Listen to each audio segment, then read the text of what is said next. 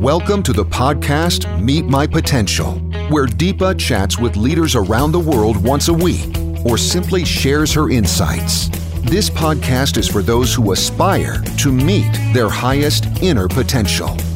Each episode brings you one simple tool that you can apply at work or in life. Hello and welcome to this episode on preventing burnout and re-engaging. Today we have with us Monique Valcourt. Monique is an executive coach, a management professor, and a frequent contributor of the HBR. Welcome, Monique. Thank you very much.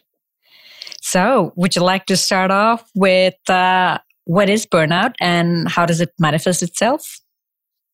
Absolutely. So burnout is an occupational stress syndrome that consists of three primary symptoms or categories of symptoms. It tends to result from conditions at work. We often think of burnout as an individual condition, but really it is something that comes from the workplace, both from the amount of work you have, the types of interpersonal stressors you may be facing, and other factors. And the way that it shows up is, first of all, people tend to experience a feeling of exhaustion, a feeling of overwhelm, of not being able to handle everything. And oftentimes, particularly a feeling of emotional exhaustion, feeling as though you just don't have any more to give and you feel really drained.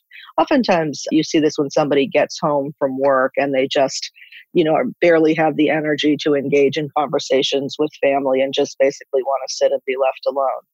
So that is often how it first starts to show up. The second primary component is cynicism. And so when people are feeling really cynical about their work, they're very disconnected from the sense of meaning that perhaps they had previously in the job and have developed a real feeling of cynicism about the organization, sometimes about colleagues, about clients that they may be working with. It's a loss of meaning, and it shows up as, a very negative attitude towards the work, the workplace, and the people that you're working with. And then finally, the third element of burnout is a sense of reduced personal efficacy. This shows up as a feeling that you are really struggling to do the core elements of your job, that perhaps things that used to be relatively simple for you to do are now much harder, or sense that your own competencies are declining. Often at this stage, people have a real feeling of imposter syndrome, that they're, just barely managing to perform the responsibilities of their job, and they're pretty sure that somebody's going to figure out that they don't actually know what they're doing. Some of the manifestations that you've just mentioned, like coming back home and wanting to be alone, or feeling a bit irritated when you come back home, or we also see a lot of negativism at work, people saying, oh, this is not going to work. Oh, that's not a good idea. And it's hard to deal with such negativism. And we somehow have not associated these symptoms with burnout. How can you tell when a person is in a real danger of burnout? That's a great question, Deepa, and you've put your finger on one of the elements of burnout that makes it both resistant from the individual perspective and often causes it to be, under-identified in the workplace, which is that a person who's in a state of burnout can look very much like a person who is unmotivated or who is a low performer.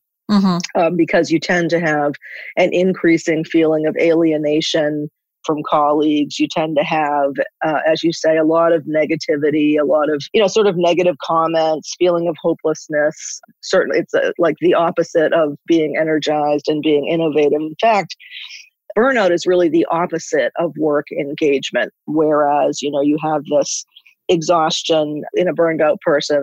A person who's engaged is going to be much more energized. So there are a number of different things. It's really important to, if it's, yourself, to really think about, how am I feeling as, what's Sunday night like for me as I anticipate the work week? What's it like to get up on Monday morning and think about heading to work? What am I excited about? What am I, feeling apprehensive about or dreading? And if you're feeling that there's much more a sense of, lack of excitement or even dread about most aspects of your work, that's a pretty good sign. If you're finding that you're always tired, that you're not getting enough sleep, that you feel exhausted at the end of the workday, that may be a sign that you're approaching burnout. One way to think about burnout is that your demands are outstripping the resources you have to meet those demands. So if you're finding that you just simply don't have enough energy, not just physical energy, but emotional energy and time and attention to engage in the important relationships in your life, that may also be a symbol. So it's something that, there's not a clinical diagnostic instrument that is used to assess burnout formally. Burnout is, something that has been identified in research literature and occupational stress, as opposed to coming through medicine, although it's actually very prevalent in the medical profession. And that is one of the professional groups that is starting to really address it quite seriously. But it's, a matter of checking in with yourself, checking in with the other people that you spend a lot of time with. I myself, as somebody who has experienced and recovered from burnout, can tell you that when I was in that condition, my friends would tell me that essentially all I ever talked about was how much I hated my job. And my kids would say that's kind of all you say that over and over again. So usually oftentimes, in fact, it's something that others can see in you before you recognize it in yourself. I love what you just mentioned, that others can see it in you before you can see it for yourself. That is so true. And thanks for mentioning the wonderful points that you just mentioned. How do we feel on Sunday night? Are we excited? Are we dreading about Monday morning? Is it like back then in school? I hate going to school. I hate going to work. Or, I don't get enough sleep. I'm constantly feeling a sense of fatigue. And sometimes we just blame it on this winter season. Oh, I need some vitamins for this winter. No, really check on yourself. Are you really feeling exhausted? Are you not getting enough sleep, or what's happening? So that's some of the consequences for an individual. What are some of the consequences for an organization when people face burnout? Well, it can have a really negative consequence, and it tends to move through. There's this emotional component to burnout, and emotions are contagious. So it is very common actually to see burnout clusters in organizations, or to see organizations where the general mood is one of negativity, and we can't do that, and things are going to be difficult. So at the organizational level, we see things like lower levels of employee engagement, lower levels of retention, higher turnover, higher manifestations of stress, more absenteeism, lower commitment. Performance can be negatively impacted. So it can have quite a systemic impact in terms of measurable outcomes that are important to organizations. And particularly when managers are burned out, they tend to transmit that low energy to their teams as well. I often think about leaders of teams as the person who controls the weather in the team. If you think about, if you have a leader who, comes in and they're like a sunny day and a breath of fresh air, everybody is going to feel positive and energized and able to focus with that. If you have a person who is walking around like there's constantly a storm brewing, they're going to similarly transmit that type of energy to their team, and it's going to have a diminishing impact on the capacity of the team overall. So well said. Leaders define the weather of the day. Brilliant. And a lot of organizations are like golden handcuffs. It's so good to work there. The privileges, the perks are so good. And yet at the same time, the negativism and the disengagement just makes it very hard for employees to leave the job and makes it just difficult for the projects. Absolutely. That's a really tricky problem. And a number of the organizations that I work with that do have, systems of long-term employment, or where people have invested significantly in developing their skills, invested significantly in terms of their identity being part of this organization, it can be very, very tricky to approach the problem and figure out, is this something, can I remain in this organization and be healthy over the long term? Or am I fundamentally facing a clash of values with the organization, or is the organization's overall management climate something that is going to enable me to sustain good health, or is it going to ultimately have a negative impact? So that can really make it tricky to decide what's the best approach to get back to full health when you're in a state of burnout. You're pointing to something very, very important, and that is the health of one person. So how can you prevent burnout? What are some effective strategies? Well, as I mentioned previously, you can think about burnout as being a deficit of resources in the face of a high level of demands. Mm-hmm. So one thing I often do with individual coaching clients and with organizations is to do an audit, essentially, of your energy resources, including how well you're taking care of yourself physically, including your mental resources. So are you able to focus? Are you able to prioritize and devote the greatest part of your time to work that is high in value? In terms of your emotional resources, what is the quality of interpersonal relationships in the team or in the workplace? Are there steps that can be taken in order to increase trust and mutual respect and civility and cohesion, things like that, which have a positive impact on each person's emotional resources as well as on those of the team or an organization? And finally, what is the sense of purpose and the sense of meaning that people are enjoying in their work? That's another lever that can be manipulated in order to help people to feel more engaged. But really, in terms of looking at organizations, the most effective solutions tend to have components at the level of the team or organization. As an individual, I would say it's quite crucial to keep track of, what is, for example, you can take a few minutes at the beginning of the week, at the end of the week, to say, what are the most important things I've accomplished, to do a little planning for the upcoming week. What are the key objectives that will help me to move my work forward? How much time do I need for those? When can I schedule those? Are there people, to look at what the quality is of your interpersonal relationships? Do I have people I collaborate with who are energizing for me, who help me to connect to my own creativity, who give me a sense of hope and a sense of forward momentum? If those relationships are not adequately abundant, you might want to think about, are there ways that I can cultivate a couple of relationships in my workplace with people who have a more positive impact on me? And are there some relationships I can reduce my exposure to, particularly as we were talking about, the negativity? I can certainly identify in my own career history times when I have gravitated towards people in an organization who tended to be sources of negative energy for me, and that had a huge impact on my overall sense of satisfaction and well-being.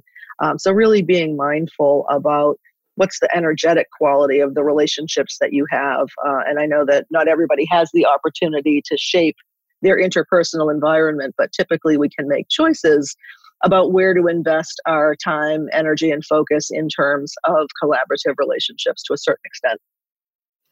Okay, great. Thanks. And what would be some ineffective strategies in that case? Well, the pathways that people often get stuck in that don't help them and that may actually make things worse are, a really typical pattern is you start to feel overwhelmed and you're feeling like you're, not as skilled as you used to be, or you barely have the skills and the resources to do your job. And so you're falling behind and you're becoming more anxious. And so what you do is you start spending more and more time working. You're working in the evening, you're working on the weekends, you're bringing work home mentally and not giving yourself a chance to recharge and refresh emotionally. You have less time to devote to important self-care strategies like exercise and spending time with loved ones and engaging in other activities, hobbies, and so forth that you find enriching. So you cut back on those things, thinking that the only way out is to work more, harder, longer. And the more you do that, the less efficiently and effectively you tend to work. So that tends to be a downward spiral. So it's really important to, as every single commercial air flight always advises you at the safety briefing, to make sure you put on your own oxygen mask first. And once you do that, you're in a much better position to help other people. So self-care is really vitally important in the short term, as well as thinking, how do I see myself growing in this organization long term? What kinds of goals do I have for learning, for growth, for the quality of my work experience? What are things that I can do to help reach those goals? And is there the support and resources in the organization that I need in order to be able to have the kind of work experience I want? And if not, that's a good time to step back maybe and do some thinking about a bit of a career pivot or a way to find your way into a situation that's more conducive for your sustainable well-being. Excellent. Thank you. Whenever we have a lot of work, our natural and normal tendencies to actually go and preempt everything and, get it past us.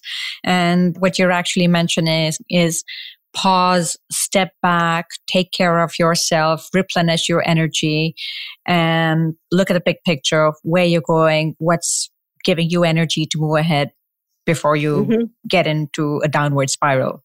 Absolutely. Thank you. And for some reason, burnout has today, in at least the way I have seen it, is it's an on-off state. Like, someone has attained burnout or someone hasn't attained burnout. And throughout the discussion that we've had today, it's a state that one can constantly be approaching and not be aware of it. So the symptoms that you mentioned and the way to prevent them are also applicable to the people who are on the path to burnout, right? For sure, absolutely. Yeah, it's not an on-off, 0-1 type of thing. It's really much more a spectrum. Am I feeling a little stressed? I mean, everybody feels overwhelmed at times, et cetera. But if you get to the point where you're starting to feel this is unsustainable, this is having a really negative impact on my life. This is not the kind of life and work I want to be having at this stage. That's a signal that it's not, kind of a busy period this month at work where I'm feeling a little stressed, but rather something that may be more systemic. And certainly, you can move more in the direction of burnout, and then things may shift and you may have a period where you're feeling better. So you can go in and out. But, once you really hit the wall and are feeling like, if you're waking up in the morning and thinking, I absolutely cannot face another day at this job, that's definitely a signal that it's time to take some action to help yourself to have a more positive and healthy work experience. Great. Thank you very much for sharing your insights here with us. And before we close the call, what's one message that you'd like to share with the audience?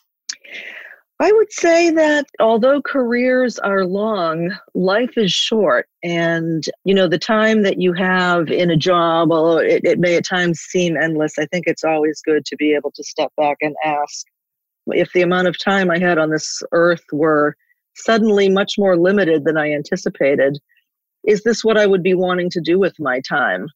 I think that I really believe that everybody has the right to experience joy at work and also the capacity to do so.